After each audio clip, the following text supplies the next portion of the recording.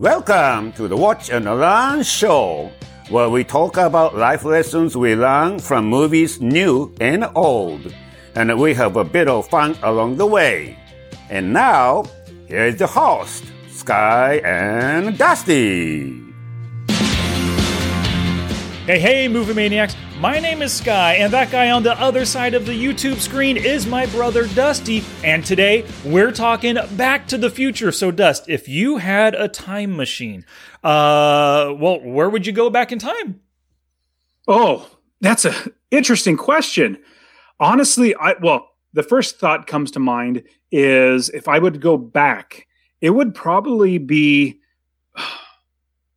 Two thoughts come to mind. Number one, last year, went through the East Coast and saw a bunch of great history, like the Civil War, crazy stuff, the Revolution, Revolutionary War, all that sort of stuff. And that was super cool. So I don't know if it was great seeing that stuff. So maybe that, but then I would probably go back about 10 minutes and eat my sandwich all over again. There you go. So. Good choice. Good choice right there. How about you? I never even thought of that. What do you think? It's a tough question. I just asked you impromptu. I didn't even give it any thought. I wouldn't want to go back to any, like you said, Civil War and stuff, great American history. That would be interesting, but it's a little dangerous back then, if you think about, we're talking about Back to the Future, Part 3, which we're not talking about today, but he goes back to the Old West. They drop you or they kill you at the drop of a hat back then. It's a little dangerous. So I might go to some relatively safe time and maybe go to the Fresno State campus back in whatever year it was when mom and dad met and sit there on a park bench and just watch the two of them meet for the first time, Oh, that's fun. Yeah. The only one that's pretty creative. I like that. The only other one that pops in mind is I would go back to when Jesus was actually walking the earth. And before, just if I could meet him before he started doing his ministry and just start talking to him. That's the only other thing. There's a lot of other biblical people inside that, because I read the Bible every night with the kids, and a lot of stuff in the history there, everything from Paul the Apostle down to all the prophets, even Abraham, or, oh my goodness, I believe in the Bible. It starts at the very beginning with Adam and Eve. Maybe go all the way back to Adam and Eve and say, dude, don't eat that fruit. Yep. What about, so if you actually went back and met Jesus, what would you ask him? Dude, how'd you walk on water? Is that what you would ask him? I don't know what I would ask him. More than likely, I would just bow down and worship it. That's probably the only thing that I would do. I mean, honestly, because what's great, reason why I love the Bible, I feel like the Bible has everything in there that I need. Now, there's probably other questions I can ask, like, what about this or what about that? But man, just to meet him, just to say, wow, Jesus, this is amazing. Because I know when I die, I'm going to see him in the future. When I actually die, I'll see him. But yeah, that would be the one thing. But I like your idea of going and seeing them meet at Fresno State for the very first time and seeing that. That's kind of cool. Yeah. If I had to go back and ask Jesus a question, I'd ask him it's St. Peter at the pearly gates, right? That's what they say it is, but it's not. But yes, that's what they say. Yeah. I would ask him, what is St. Peter's favorite food? So I can make sure I bring him some when I meet him at the pearly gates. Hey, buddy, would you like some of this? You let me in. There's going to be plenty more where this came from. I'm an expert in cooking whatever this is.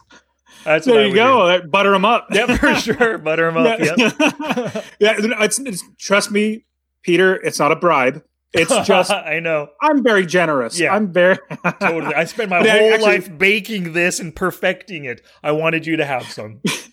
Well, a quick side tangent on that. So the Peter is a disciple and apostle, and the Catholics believe that Peter would be there, and that's where it necessarily came from. Yeah. But it's literally, if you read the Bible, it's literally Jesus is standing there and saying, "Why should I let you in my kingdom?" That's literally how it's going to work out. So, but anyways, we can move on from there. Yep, cool deal. So, Back to the Future. I am so glad that you chose this movie.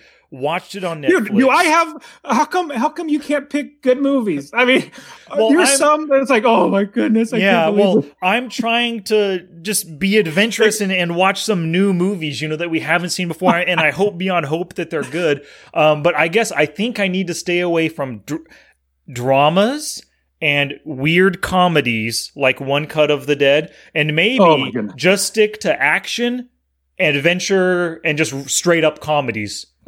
Because your tastes are a little narrow, it seems. See, my palate's expanded a little bit. Yeah, palate is a special time in a boy's life. That's right. And they learn. You guys probably don't know that reference. Yeah, that was Homer Simpson. We don't need to go into that. But well, there are some that I really do enjoy. I'll have to think of one that I really, really like. But one. okay. Well, no, sorry. Come up with one because I do like a bunch.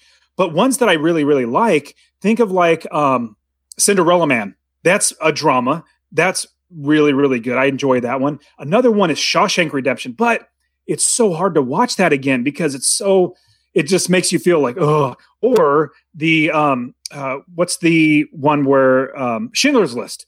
My goodness, like amazing history, literally the National Socialists literally killing millions of Jews.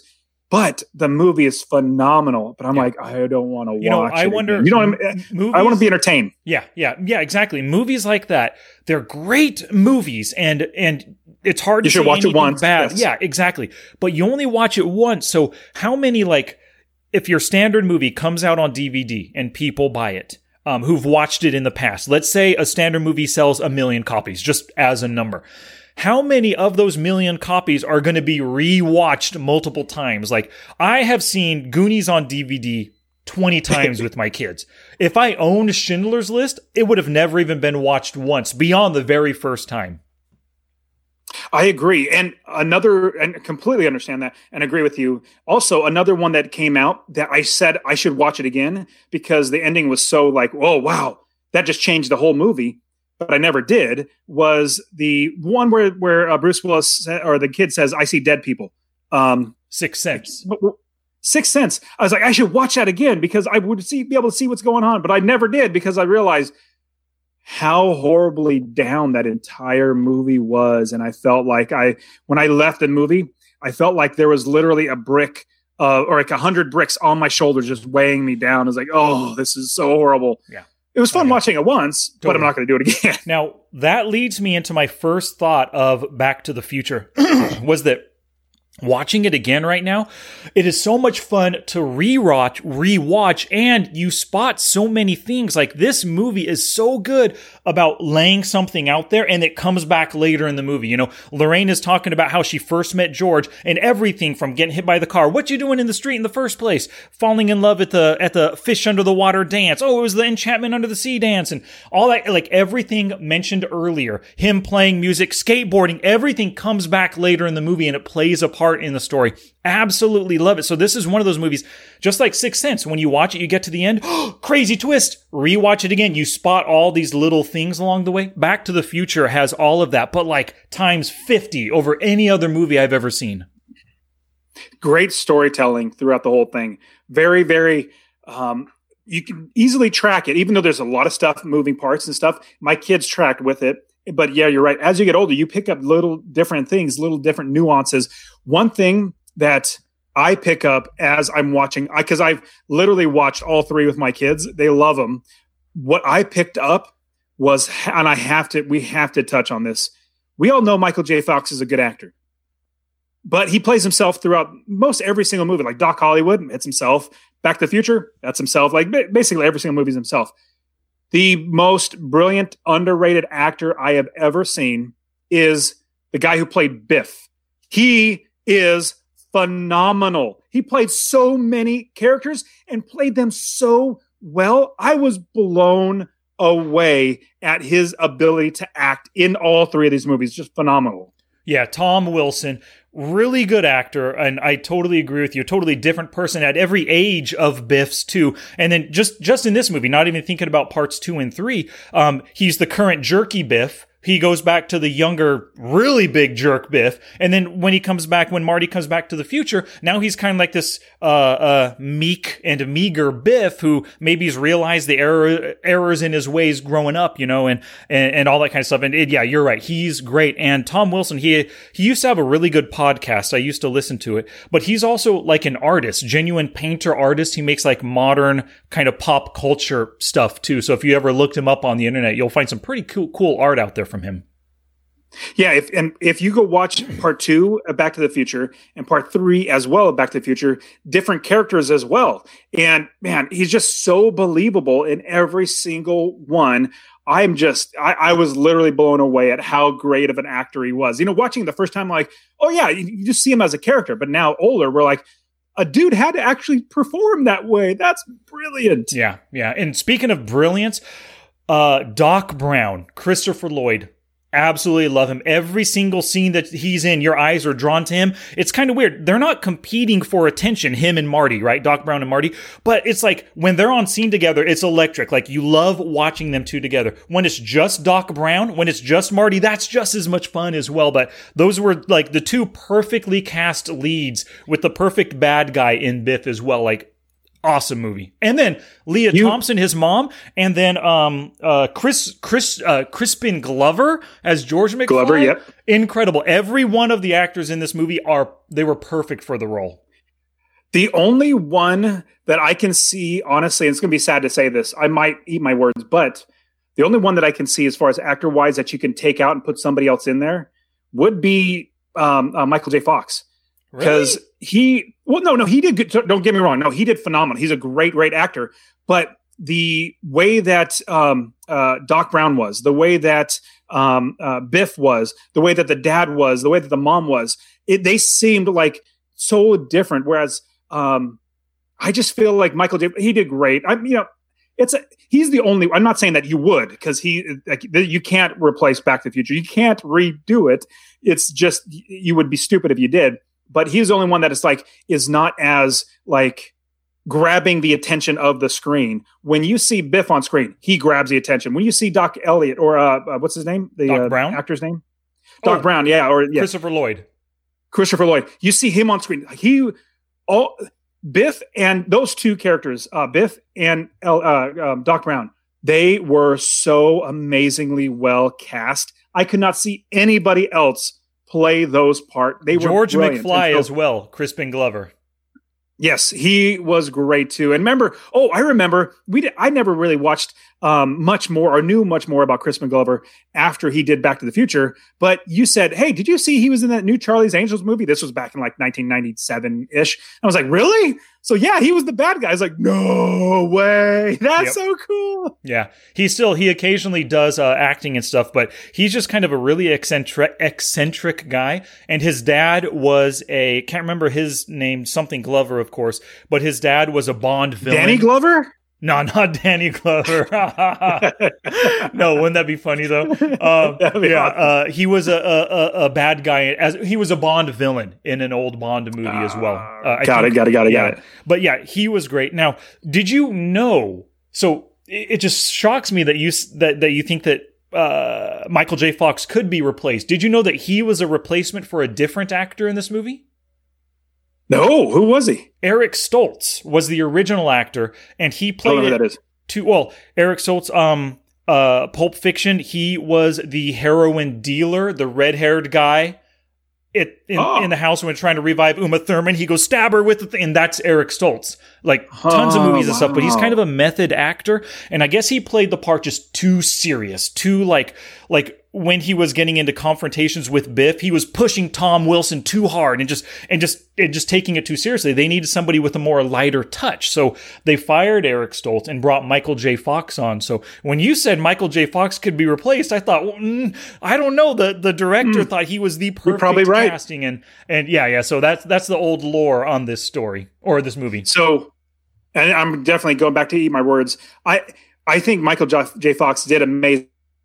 He was just and I could see how a different way to play Marty McFly would not come out anywhere. Like you really want to see Marty McFly win. Like he's a likable, and he has a little bit of rough edges around it, but he's not too rough and all that sort of stuff. But I just see how amazing Doc Brown and Biff are, and George McFly. They're just really like iconic. Michael J. Fox is definitely. But anyways, we can move on from there. I just had to touch on that both Doc Elliott or Dr. Brown and Biff Wilson are just phenomenal. Tom Wilson's are phenomenal. I got to go back and watch other movies that he's been in or whatever, because I was just blown away. Sure. I actually watched this with my kids. Have your kids watched this? Yes, they watched it with me. Denise watched it with me the other night. We all absolutely loved it. Yeah, same here. And then we watched part 1, part 2, and part 3 because they're all on Netflix. We're like, let's just go ahead and watch all 3. Not like binge, but it was like every other day we watched one of the episodes. And I would say they like number 1 the best. And obviously, we usually find 1 is usually of every type of trilogy is usually the best. But I found 3 wasn't as enjoyable, but part 2 was really, really fun because you had to go present, future, back, present. That was really, really cool too. So the whole series, the whole trilogy is really good. The only one that you can potentially skip is 3, just a little bit, but it rounds out the entire story at the very, very end. It does. And if you're invested in all these characters and the whole story of the McFly family and Marty McFly in particular, at the end of part 2, they just lead right into part 3, right? So I know what you said. If there's one you could skip, it's part 3, but I don't think you can. If you've watched 1 and 2 and enjoyed them, you gotta watch part 3. You got to see how the story concludes for sure. Let me pause your thought because I know you have something going along with what we're just talking about.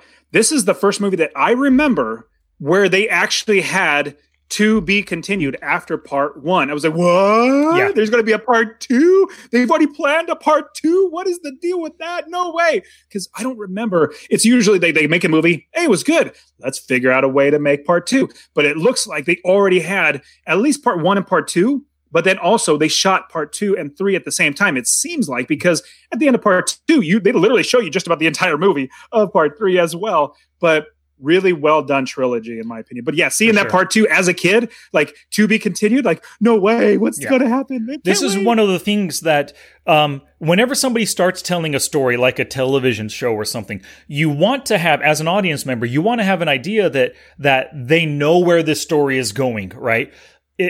Like if we bring back an old show, Lost, absolutely loved Lost, one of my favorite shows of all time. In the beginning, and then as the story goes, seasons 3 and 4, you get the sense that they don't really know what they're doing. They don't know what this island is, where they're going. But as an audience member, you want them to know, and you want them to take you on a journey. With this movie, you get the real sense that Robert Zemeckis wrote part 1, knowing full well what 2 was going to be, and probably knowing what 3 was going to be at the same time. So I love the idea that he was able to do that, because if you think about it, there's no way they wrote part 1, filmed it, and then integrated stuff in part 2 back into part 1. That had to have been planned from the start. So I love it when it's obvious they did their homework, they planned it all ahead of time, and they pulled it off successfully, you know? And there is something, and if we ever do part 2, we're going to touch on it, but I have to say, the one casting change that was brilliant was bringing in Elizabeth Shue. Yep. She is phenomenal. Loved her in Adventures in Babysitting. Oh man, that was a fun, us being kids are like watching Adventures in Babysitting. It was so much fun. Yeah. Like, yes, we can do that. Another movie that you like, The Saint. She's in that one too. Yes. She's in The Saint as well. And definitely growing up, I definitely had a crush on her because she was like the babysitter. And then you see her in Back to the Future. But yeah, what's interesting, I watched for part 2. I said, hey, Elizabeth Shue is not the normal or the original actor when they shot part 1.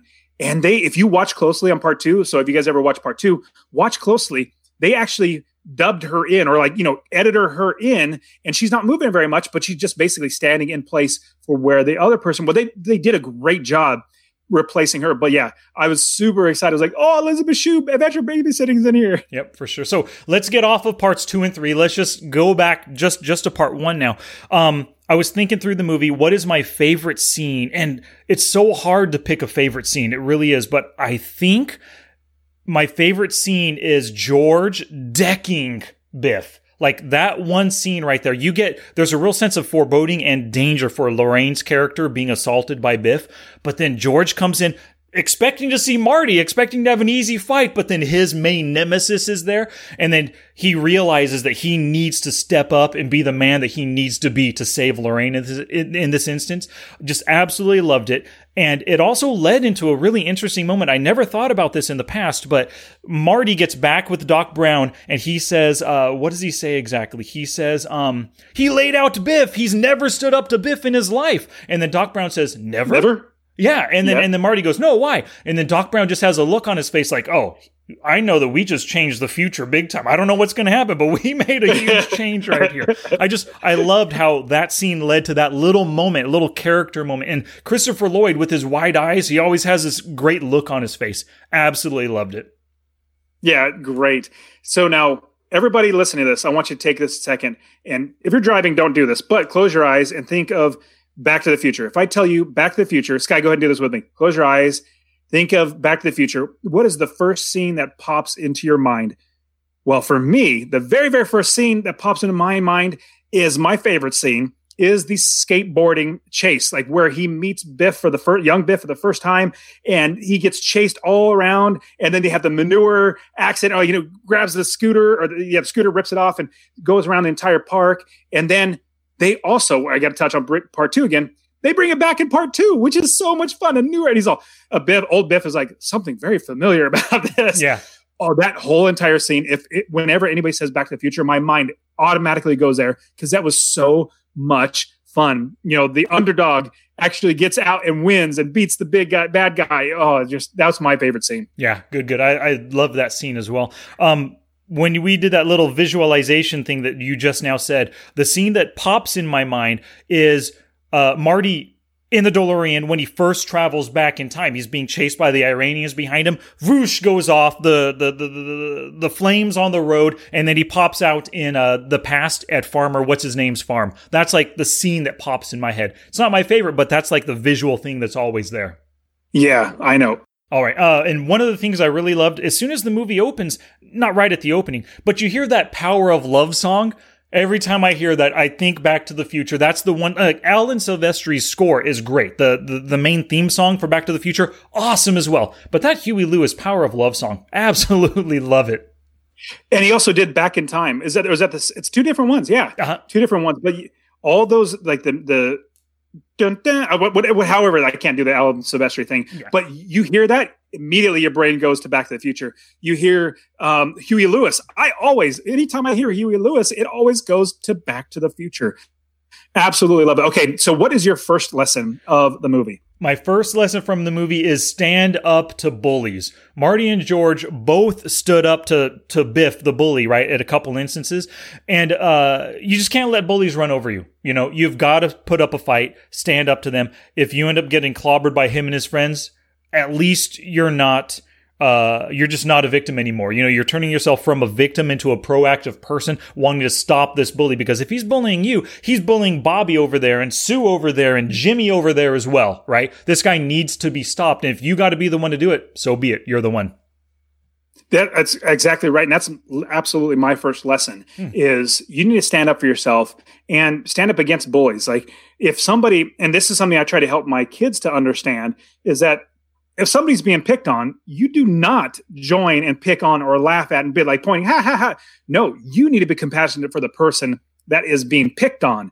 That's your job because you're my child. I'm teaching you, you better do this. If you sit there and you're the one laughing as well, you're not compassionate. You are not a friend. And so you need to change that. And so I try to help my kids to understand we need to be like, if you watch a movie, I can't think of any movie right now off the top of my head, but there are plenty of movies where somebody's getting picked on and a bunch of people are picking on him. And then one person stands out and says, let me help you up. Hey, sorry that this happened to you. That's the kid I want my kids to be. I want them to be understanding that other people have feelings and other people are, when they're getting picked on, you need to stand up for them and take care of them as well. And so you're just a much better person in general to do that. So absolutely, we need to stand up for ourselves and also stand up against bullies. I do not understand how Bloodsport didn't pop into your head. Frank Dukes, little high school kid or junior high, beats up those other kids that were beating up his Shidoshi's son. That should have been the first thing. You're slipping as a Bloodsport fan. I am, dude, because you know what? I don't think of that. Like if I close my eyes and think of Bloodsport, I think of the spinning background kick or, the punching in the groin. I think of that. I don't think of the other, protecting the kid, but the brother or his Shidoshi's son. But yeah, I agree. So what's your second lesson? My second lesson is don't let insecurity stand in the way of your dreams. And we kind of, got to it in the last week's episode. I know you weren't a big fan of Brigsby Bear, but we talked about it like, oh, what if they don't like our movie? You know, in this movie twice, Marty and George both said, what if they don't like it? You know, sending the music into the music company, as Marty's girlfriend asked, and then George in writing his book, right? They both said the same thing. What if they don't like it? It doesn't matter. Like, if this is your dream, you've got to pursue it. You've got to go all out, because if you don't send your music in, if you don't finish your book just because of fear of what they're going to think, then you're going to live your life. That's going to be your biggest regret in life. I should have wrote that book. I should have done the music. I should have made that movie, whatever it might be. So screw what they think, do what you want to do, and let the chips fall where they may. Great. Completely agree. Now, my lesson is have the right tools. In this movie, there's so many different tools, so many different things. Obviously, the flux capacitor is the right tool to get you, and the DeLorean's the right tool to get you there. He's like, hey, why not go in style? Right tool. Think about where Doc Brown is, asking for a certain wrench. Like, I need this. Or he has the car that goes around, catches on fire, and that's the right tool. But also another right tool is you need to have a better powered binoculars. Like, don't buy the cheap binoculars that you have to keep scooting forward on the branch to peek in the window and then fall out. Get the right binoculars that are really, really good. That's that right. Do your peeping Tom right, people. Yes, like seriously, come on. Why would you? Yeah, don't scoot forward because that's what made you fall. But hey, then eventually you got the girl. I completely understand that. But yeah, have the right tool. Yep. What is your Monday morning quarterback? Mine is Biff. Come on, if you really love Lorraine, you pay attention to the signs, man. You can't pursue somebody so aggressively. You're going to be my girl, Lorraine, and all that kind of stuff, right? Just the wrong way to go about things, buddy. He lost in the end because of that. Yeah, he did. So honestly, there are so many different things at the very beginning where they're fighting the Libyans. He's driving away, all that sort of stuff. There were so many different little Monday morning quarterbacks of what he could have done to escape. But then even going back in time, so my Monday morning quarterback is when you see the Libyans, like instead of having the Libyans actually be, they found you. Okay, well now you're in the time machine, drive away. Obviously it turns on and he gets, gets out of there. But as soon as they crash, I'm thinking that, no, let me take all that back. It wasn't when they crash. It was as he's driving around, he jumps inside there. As soon as they kill, well, I don't know why he says, no, bastard. Like, let him know that he's there. He could literally be hiding and getting away. But at the same time, my Monday morning quarterback goes to always, you need to arm yourself. You need to be prepared. As soon as you see, and he had his gun, but don't just raise your hands and hold your gun up because, no, they're going to kill you. Start shooting. So that's my Monday morning quarterback. Start fighting back. I gotcha. Good. Love that one there. It was a long roundabout way to give him my Monday morning quarterback. Yeah. Now, did you ever hear anybody, I've heard a lot of people talk about Back to the Future as the perfect movie. Have you ever heard people mention that? Oh, no, I haven't. Yeah, this is, and I believe it. I love this movie. Absolutely love. I give it an A+, easily an A+. Well, for everybody watching, our grade that we give this movie is an A+ for me. What about you, Sky? A+ as well. A+. Yep, for sure. Now, everybody says it's a perfect movie because there's not a single wasted moment, not a single wasted word. Things that are brought up earlier in the movie are used later on. It has a nice linear progression. You see everybody's actions make sense. So people have said for a long time, this is a perfect movie. And I tend to agree. I definitely agree. Awesome. Mm-hmm. Awesome. I agree too that it definitely, I would not doubt that it's a perfect movie. Everything from the very beginning, where you don't see Michael J. Fox's face as he's walking in and seeing all the dog food getting dumped out and all that sort of stuff, and then him playing the guitar, to the very end where he comes back. Like, everything is literally in place. And at no point did I think, oh, this is not necessary or this is boring. I'm literally throughout the entire movie. They did a fantastic job. Yeah.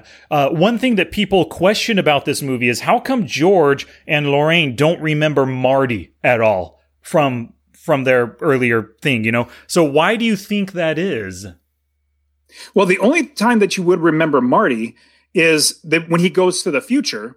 And he doesn't really even talk to his parents other than like, I thought the car was wrecked. Like, you don't really get the interaction of him remembering Marty, which they probably did. They just, when they were getting married and all, oh, that's a good name. Let's go ahead and, name him that. Yeah. So you don't get an experience of seeing that. Yeah. My guess is two things. Either they don't remember him because somebody that you met once for just a couple of days, all of a sudden those memories and stuff were eclipsed by, at the same time, you met the love of your life. You met your husband, right? He decked out Biff. I mean, it could be easy to forget Marty. And even if you remember this guy named Marty, you might easily forget what he looked like. You and I went to a Christian camp back in, I don't know, whatever year, 1995 it might have been. Yeah, something like that. We met a ton of people, made some good friends there. I couldn't tell you what any of them look like, you know, and we spent a whole week with those people. So it makes sense. But here's another thing. Doc Brown remembered Marty. He knew Marty. He's been friends with Marty this whole time, but he never told Marty that he helped him travel back in time, right? To let Marty live his life. His parents probably remember. They probably thank Marty in their minds. Thanks to him, we fell in love, we met, and now we had Marty. So there's no point in them ever saying anything to Marty. They could totally know and remember him 100%. But why would you say anything? You're going to screw up everything if you start talking about the future. That's a good point. Mm-hmm. Good point at all. Cool. So any last words about Back to the Future, Dust? The prop is absolutely DeLorean. I mean, you can't not take the DeLorean with the flux capacitor and the Mr. Fusion on top. Well, would you take the Fusion model or the non-Fusion model? Non-Fusion first model. There you go. Me too. Mm-hmm. I'd definitely take the non-Fusion first model. For sure. I love that one right there. So, Dust, this movie was your choice, and thank you so much for choosing a good movie. I need to redeem myself for this next week, right? But I don't really want to do Back to the Future 2 just yet. Earlier in the movie, and you've talked about it on the podcast before, you mentioned Elizabeth Shue, and then I said the movie that I know you loved back in the day. I liked it a lot as well, but The Saint. So let's talk about The Saint with Val Kilmer and Elizabeth Shue for next week. Dude, now we're wrapping up and we're seeing that we're going to do phenomenal movies back to back. I loved the movie The Saint. Yes. And I believe it's either on Prime or something right now. So we'll be able to watch it. Yes, absolutely. Val Kilmer he's brilliant. Good. Elizabeth Shue's brilliant. Playing like everything in Russia is awesome. I one of my best friends who passed away recently is Russian. And so I've always had a heart for Russia. But yes, absolutely. Let's do The Saint. That's great. Totally. One thing, earlier we did a little visualization test. Close your eyes. When I think of The Saint, one image pops in my mind. At the end of the movie, he is a buck-toothed, goofy-looking, bald, glass-wearing professor or nerdy guy. Or that might have been at the beginning of the movie. Either way, that's what I remember from The Saint. Like him looking all goofy with buck teeth right there. What's your vision of The Saint?